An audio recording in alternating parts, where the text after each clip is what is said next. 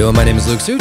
I'm Scott Meinema. And today we are talking about best practices in Bible reading. Really a crash course on hermeneutics today. Herman who? Yeah, that's right. Hermeneutics. Nice. I appreciate you.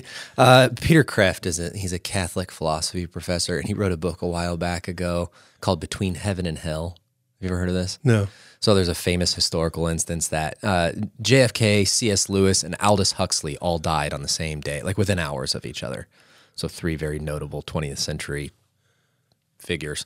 And he wrote a story of the three of them on their way to meet God to be judged, dialoguing about their lives. I think the premise is probably better than the book, in my opinion, because, of course, Lewis is the hero, and he says something. Lewis says something about hermeneutics, and JFK goes, "Herman who?" I'm like, oh gosh, he wasn't that. Okay, never mind. That was not how we were supposed to start this podcast. Yeah, this is your fault. Sorry, Squirrel. I brought it up. Yeah, you did bring it up. All right, we're talking about reading your Bible. This is a very, Protestant conversation. So kind of ingrained into our faith tradition is an assumption that each person can hear from the Word of God. I don't need a mediator between me and God's Word. God's Word has come to us. And that is a good and proper thing. That being said, people make a mistake all the time that the reformers were like, hey, just go out there, Wild West interpretation. Go all out on your own into a field and just go read the text and come up with what it means. That is not the suggestion of Luther or Calvin or anybody of the like. They're going to be far more careful and more intentional about how to go about reading your Bible, particularly within Christian community, as a big deal, that you shouldn't just read on your own. You are to read with other godly people to help constrain and correct and encourage. And so we're going to try to say, here's some best practices for how you go about reading your Bible. Yeah. So I don't think you're suggesting that I can understand, I can read the Bible on my own, I can understand the Bible. I don't think you're suggesting, though, that we don't need one another in the body of Christ as we interpret the Scriptures. That's right. Okay. Yeah. No, we do need each other. Yeah. So the assertion that the Bible is able to be read by all believers does not mean it should be read by a lone believer. There is no such thing as a lone Christian. Again, it's a nonsensical idea. You are always a Christian within community. It's not understood in any other way. So yeah, I mean, this isn't intended to be a podcast on the church, but for the person but for the person who sits at home and says, I don't need the church, I don't need to go to church, I can just sit home, read my Bible, love Jesus, that is outside of God's design. The church is God's community, and in God's community for understanding the Scriptures. I mean, to take the analogy that Paul grabs, you are now a dismembered part of the body. Like, what are you actually even rightly considered a part of the body of Christ at that point? You have to be in community with other Christians. Yeah. There's no other way to do it. So what are some things that we get wrong? Yep. What are some things that why a podcast on Bible interpretation or hermeneutics or reading our Bible? Well, yeah, it's a worthwhile topic because we do encourage everyone to do it. And so if you're going to do it well. And there's ample examples of doing it incredibly poorly. So there's lots of different ways to do it poorly, and some of them are more technical, some of them are more common, but probably what I would suggest is the most frequent mistake that people make when reading their Bible is they don't actually apply their Bible. So they read the text, they come to a lowercase understanding, right? Or I struggle with that because biblically, you didn't truly understand if you didn't apply, right? Like a true broad sense of understanding means it affected your life. There is no good theology without life change. Like those two things are necessarily connected.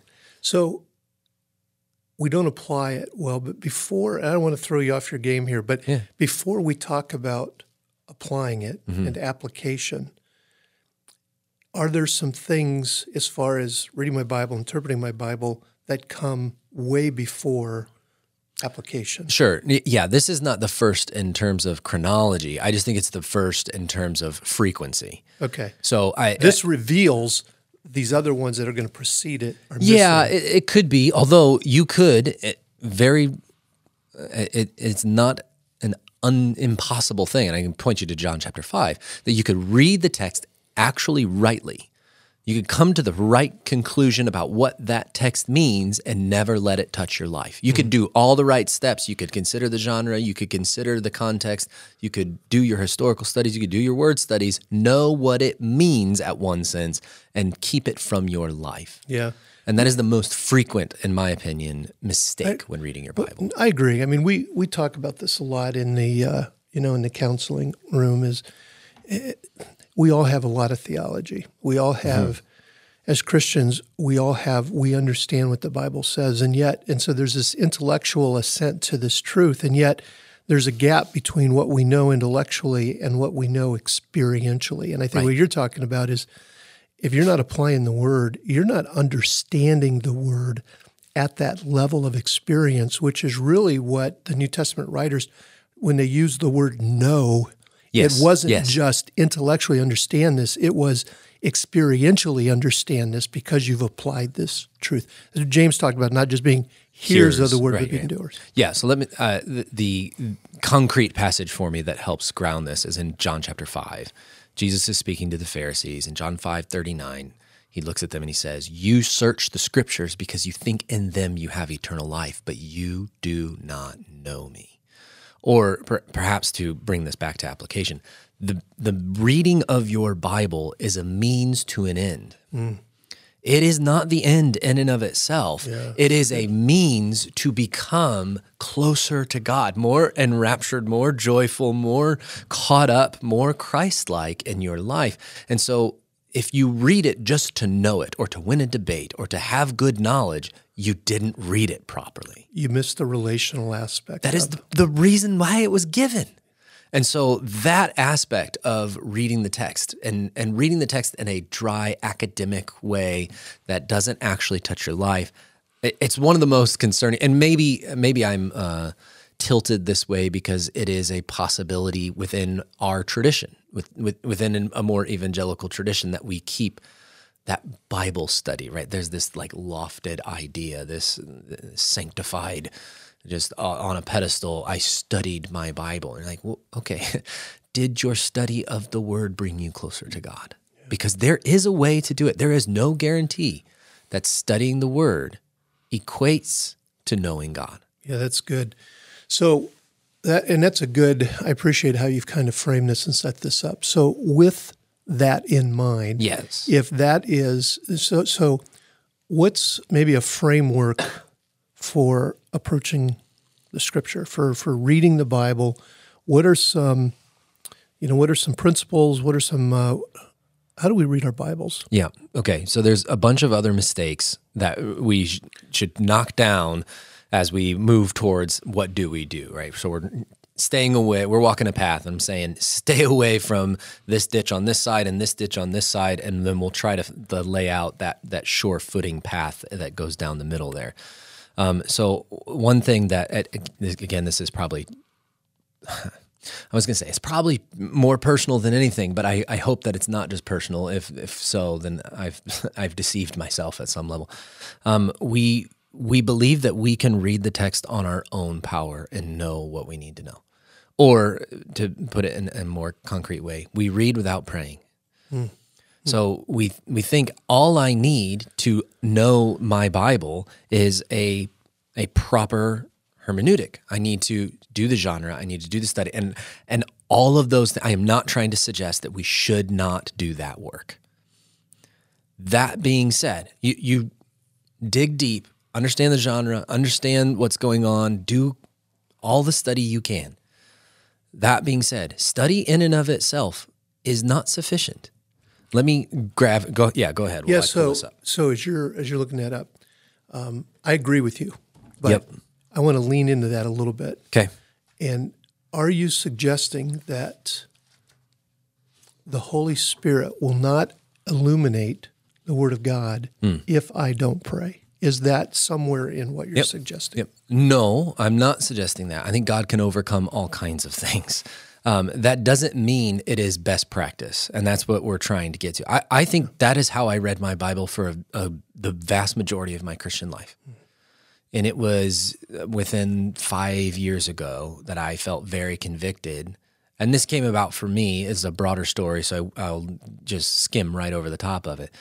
In terms of preaching, where I was studying for double-digit hours a week on a text, and I just wasn't praying through it. And I was convicted about that, and then I started reading all of our hermeneutics and homiletics books, and I find that I wasn't praying because nobody was telling me to pray. They might say it, right? And I pick on Brian Chappell because I like Brian Chappell's book. In his book, Christ-Centered Preaching, page 14, he says, a lack of prayer is a sure sign of a deficient ministry, and then he fills 400 pages on preaching without mentioning prayer again. And you go, okay, well, what is happening here? And the peculiar thing, and there's a lot that can be said there on probably an evangelical theology of the Spirit that's deficient in many ways, but that is not our roots. So if you go back, if you were to try to bolster up a hermeneutic from a Protestant position, you're going to find, in my opinion, two names rise to the top very quickly. It's John Calvin and John Owen. Not who you would think, right? Typically, you're like, oh yeah, those egg-headed academic reformers. Yet, let me pull for you 3 quick quotes from John Owen. So we just have to feel John Owen, okay. Greatest theologian of all time. I told Luke Scott's earlier when Luke said he might quote from John Owen, I said, well, this could very well be the best podcast we've done so far because the mountaintop is here. So anyway. So this is John Owen talking about the Spirit in relation to reading the Scripture.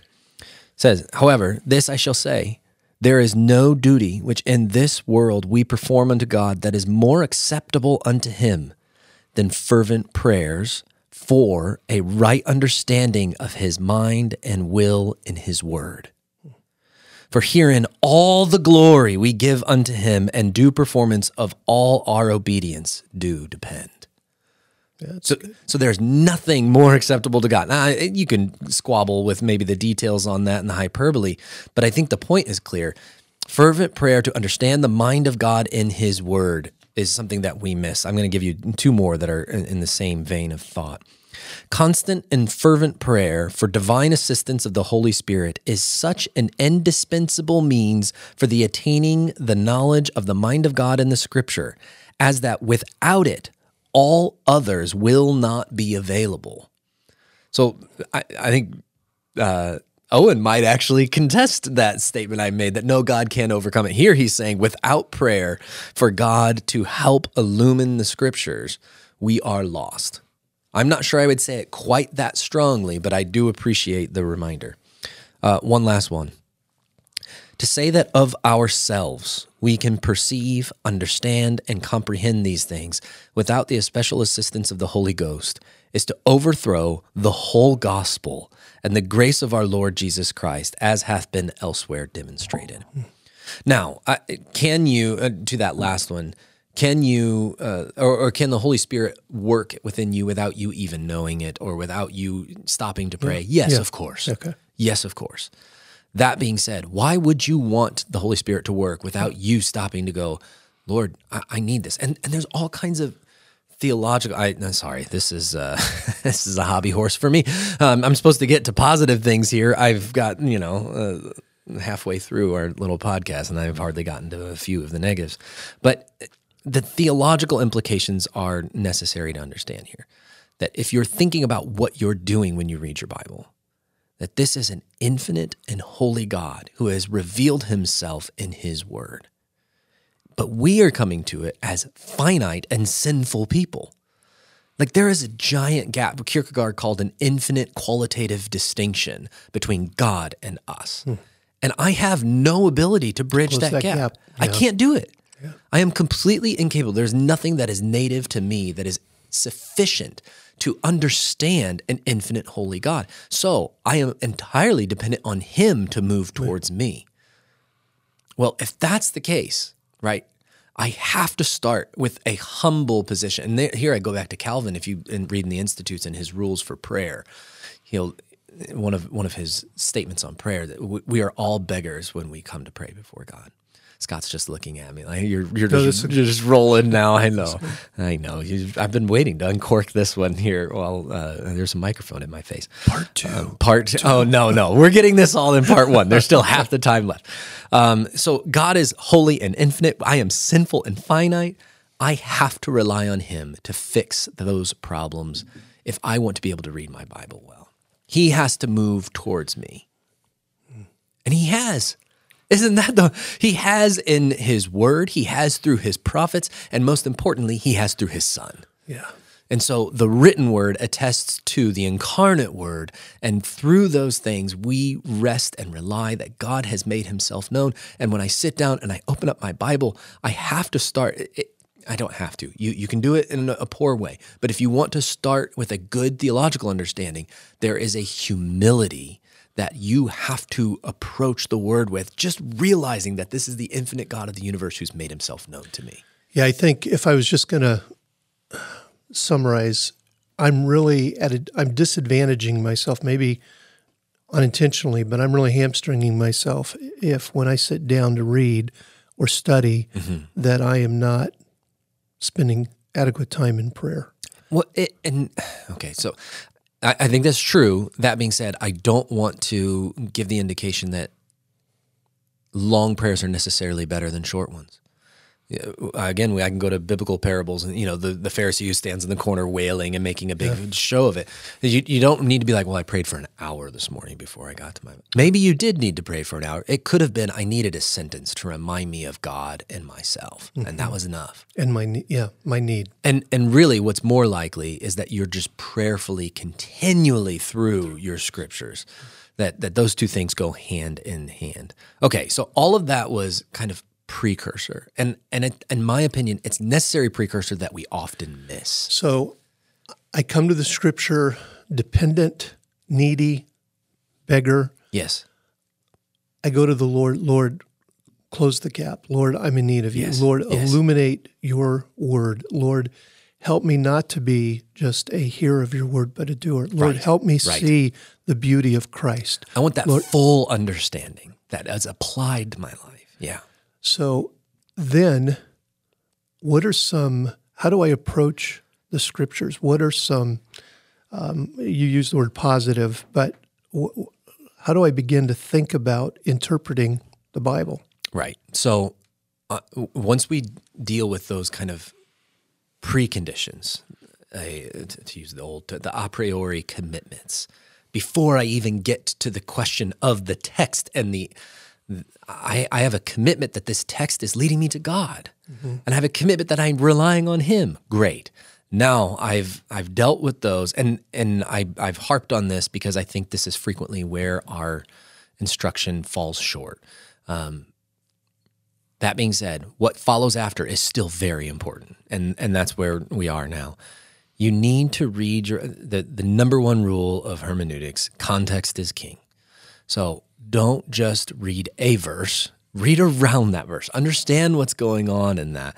And we were talking beforehand of a notable instance of a pastor reading out of a famous pastor out of Ephesians chapter 5, making a case for an egalitarian view that men and women are the same. And he reads, and men or women are the same in their roles. Yes, in the home and in the home and church. Thank you for clarifying. Okay. And he reads Ephesians 5:22, wives submit to your husbands, and he says, well, that is there, but, and he's got this on a TV screen. He jumps back up to Ephesians 5:21, and he reads this verse: you are to submit to one another out of reverence for Christ. And he says, well, the submission of a wife to a husband is under the broader umbrella of mutual submission within all Christians. So it's both and.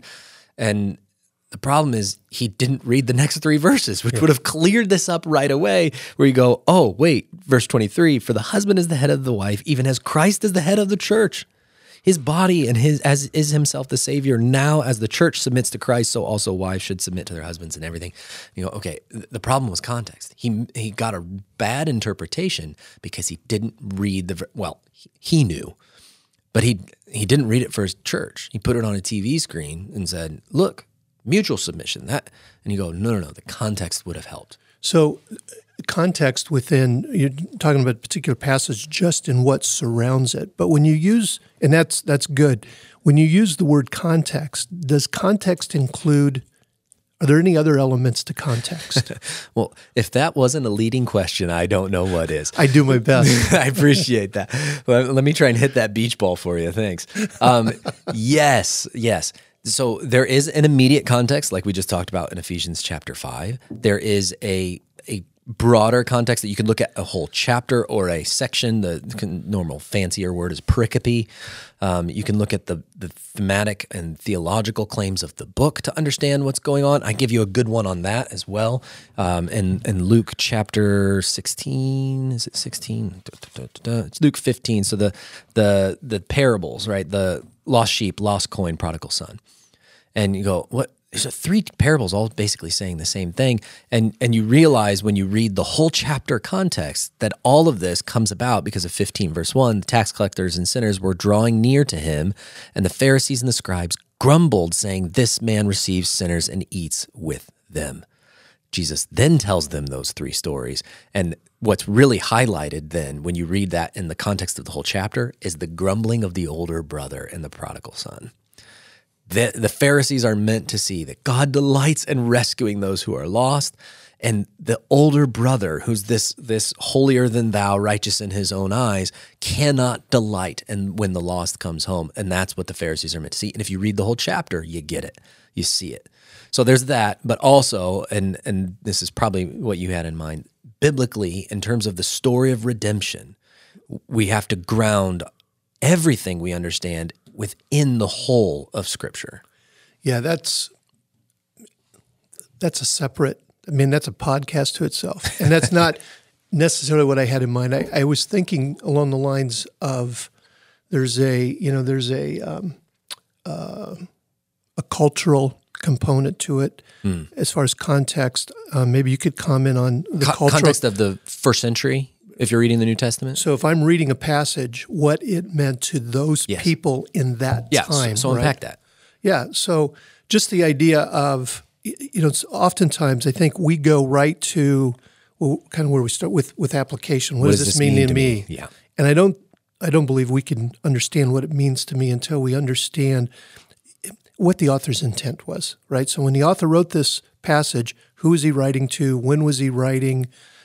Just the time, the place, the culture that he was writing into, the literary context, right? That he was genre, right? Is there hyperbole in this text? Is this poetry, right? Is this wisdom literature?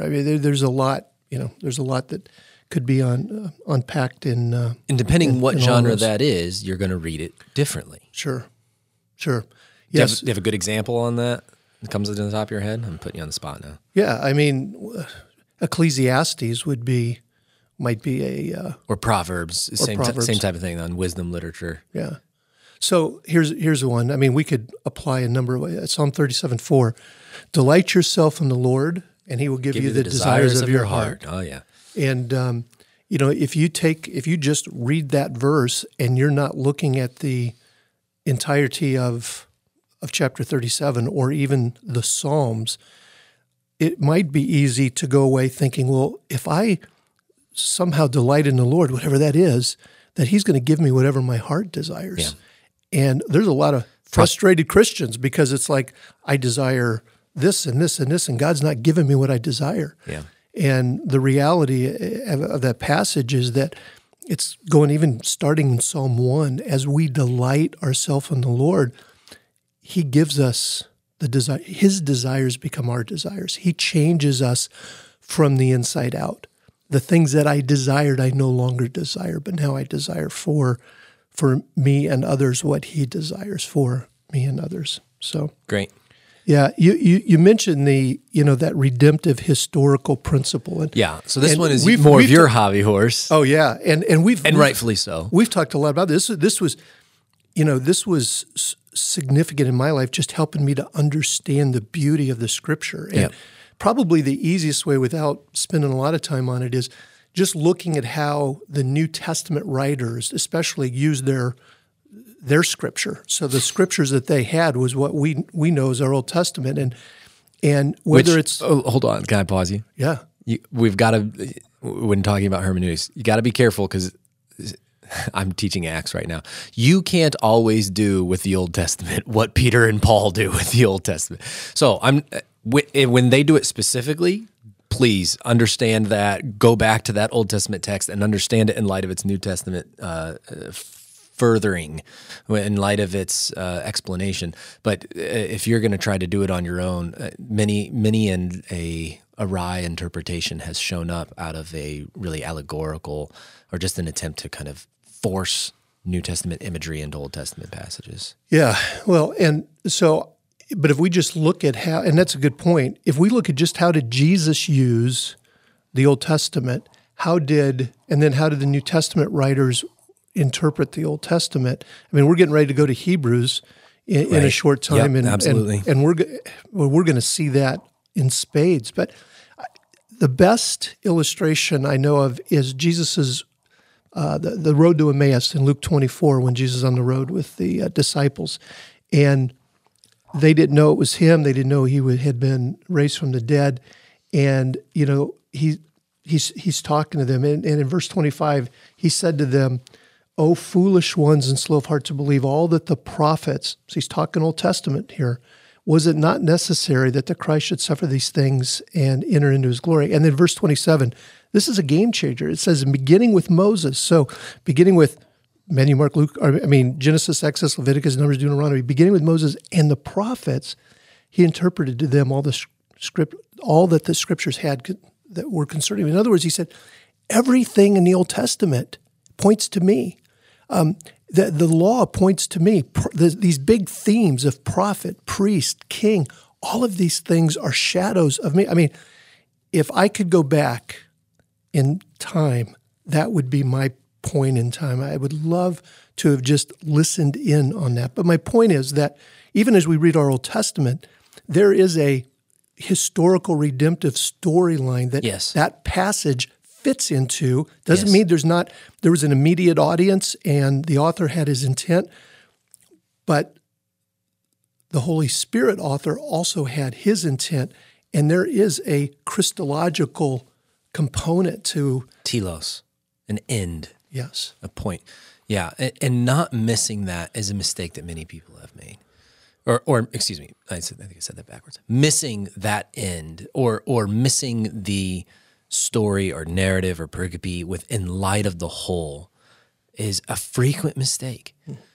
So at a broad level, if you want to read your Bible well, you need to know your gospel well, right? You have to have what T.F. Torrance called theological instinct. Yeah. A really good, well-developed understanding of, and this will show up all over in the Bible, an understanding of how God has worked.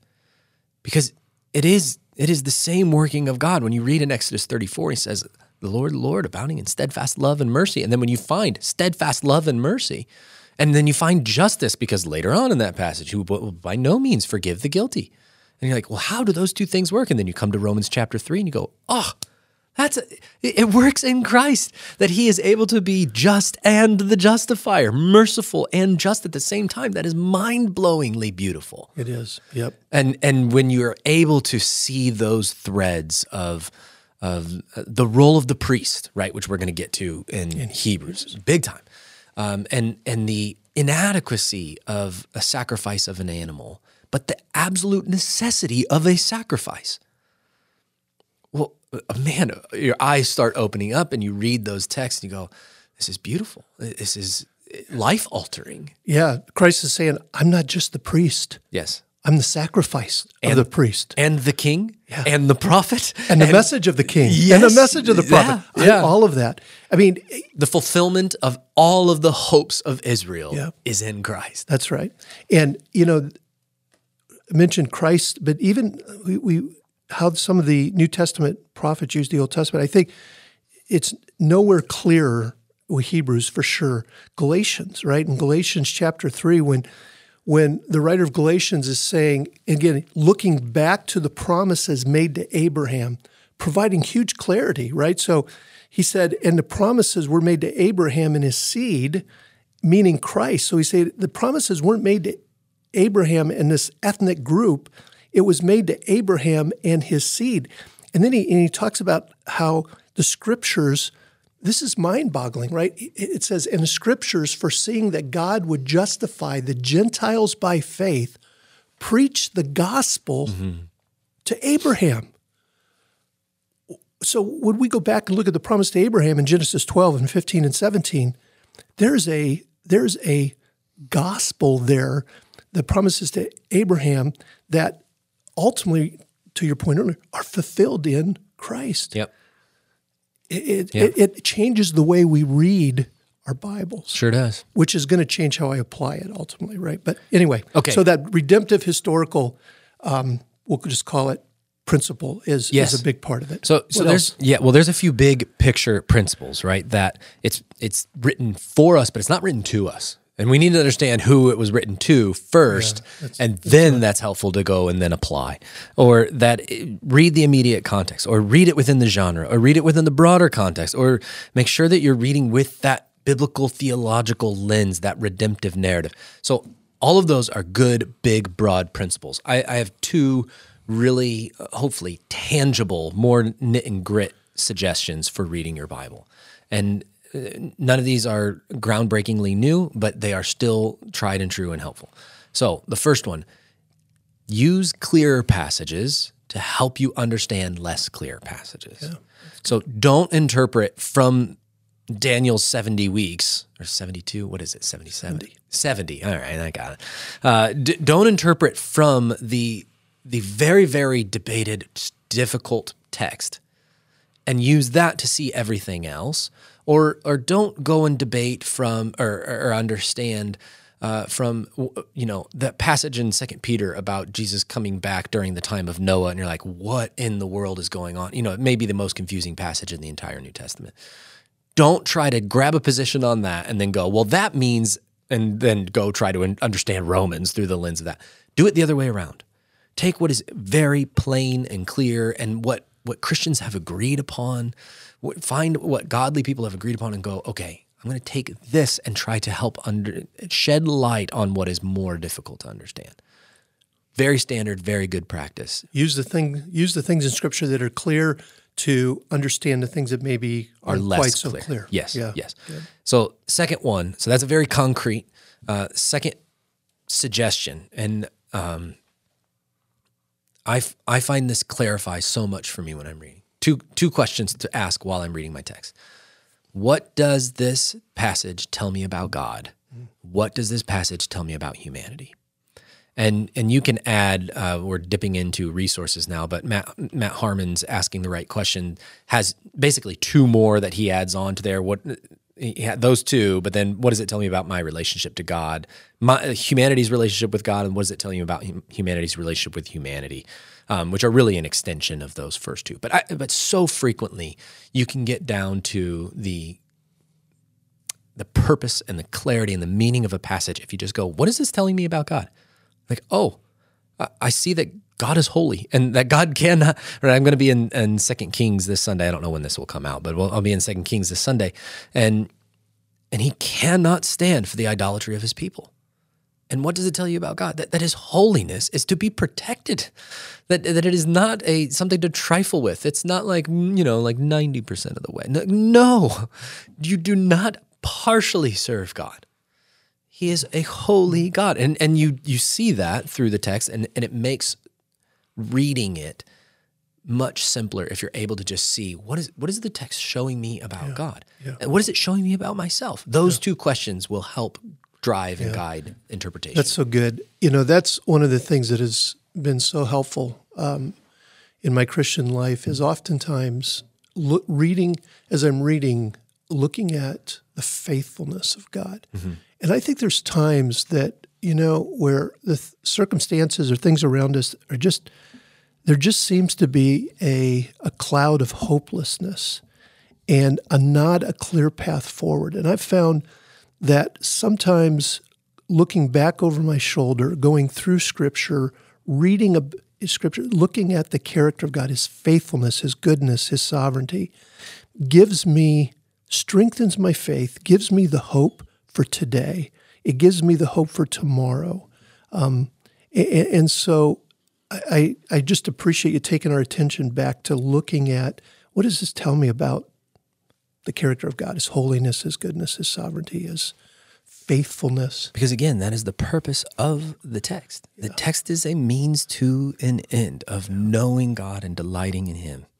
And so if we use it properly as that conduit, right? Like it's like using a hammer to measure things if you don't, right? You have a tool, but you're using it for the wrong purpose.